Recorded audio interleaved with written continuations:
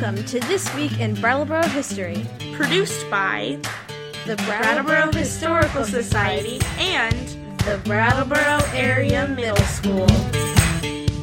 This past week, students from the Brattleboro Area Middle School visited the Estey Organ Museum on Birge Street as part of a project to learn more about our community's past.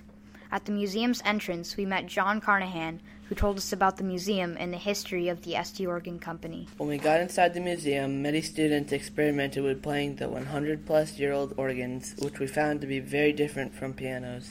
One exhibit had an organ meant to go in a church that had 450 pipes coming out of it. The organ's low sounds came from manipulating foot pedals, mid-range sounds came from one keyboard, and high-range sounds came from another. It was a very complicated machine that created extraordinary music. In another room, there are photographs on the wall showing the many steps it took to successfully make an organ. Every piece had to be exactly the right size in order for the notes on the organ to sound right. There are also photos of Estey organs being used in different locations, like churches and even people's homes. Many people in Brattleboro know about the Estey Organ Company, established by Jacob Estey in 1846, and some even remember when it was still operating. The Estey Organ Company was extremely influential to Brattleboro and the surrounding area in the late 1800s and early to mid-1900s, employing around 600 people at its peak. When they were first built, the 8 buildings that the company owned took up a huge area in Brattleboro and were powered by steam, which was popular at the time. Previous to their location on Birge Street, the Estey Company had operated in 3 locations along the Whetstone Brook. In the Estey Organ Museum, you can see organs made in various locations. At 2 of the locations, fires occurred because so much wood was involved in the creation of the organs. Because of this, the most recent location was very fire-conscious. Roofs and sidings were made out of slate. Sadly, a fire in 1990 destroyed half of one of the 8 buildings.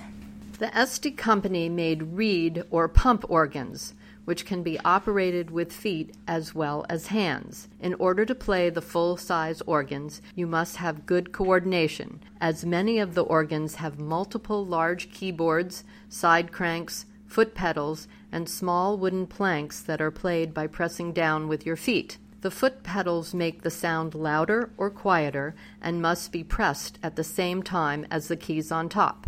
The Estey Company made many different types of organs, from huge church organs designed to have the greatest range and sound possible, to miniature child-size organs that only had about 4 octaves and could be folded up and carried. Part of the reason Estey organs were so popular for over a century was because they had variety and there were many different models to choose from.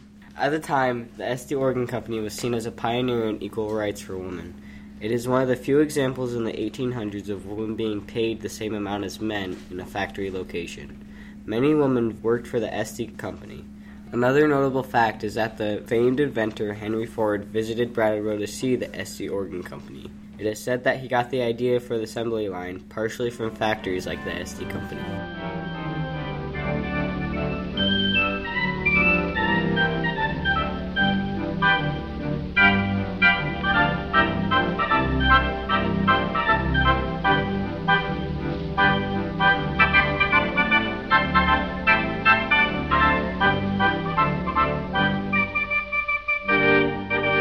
Jacob Estey was born in Hinsdale in 1814. He was one of 7 children.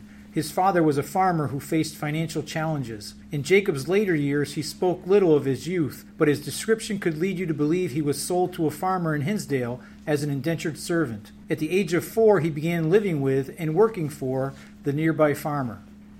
When Jacob was 13, he ran away because, in his own words, "I thought they whipped me too much when I didn't deserve it."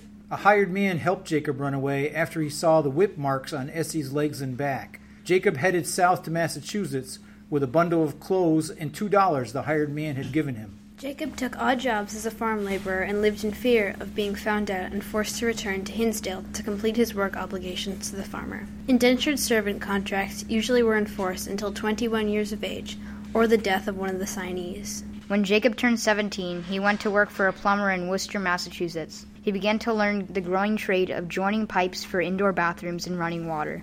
When Jacob was 20 years old, his father died, and Jacob then returned to Hinsdale.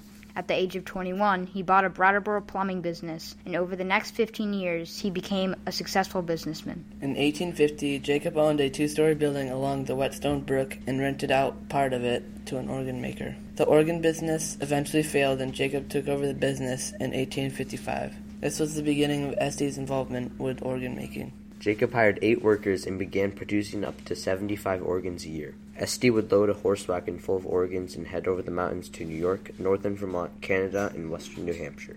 He would travel this circuit to sell the organs door to door. To quote Estey again, "I didn't know a note of music. Sometimes I took a boy along to play on the organs, and sometimes I found someone in the vicinity to come into the farmers' houses and show them off. If I could get an instrument into a neighborhood, there was pretty sure to be a call for others." Before radio, movies, TV, and the internet, family home entertainment was found around an organ or piano. In 1857, the first Estey Organ Factory, located where the Kyle Gilbert Memorial Park is presently, burned to the ground.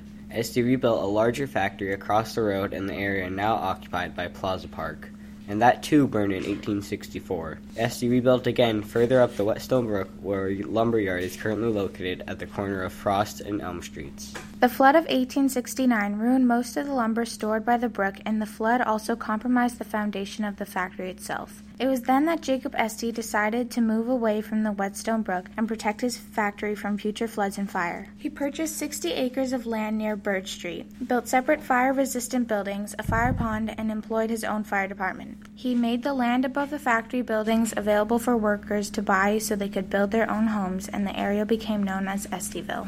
We'd like to thank John Carnahan for telling us the history of the Estey Company and showing us around the museum. We'd also like to thank Brattleboro area middle school students for reading This Week in Brattleboro History. Please join us next week for another story from our community's past.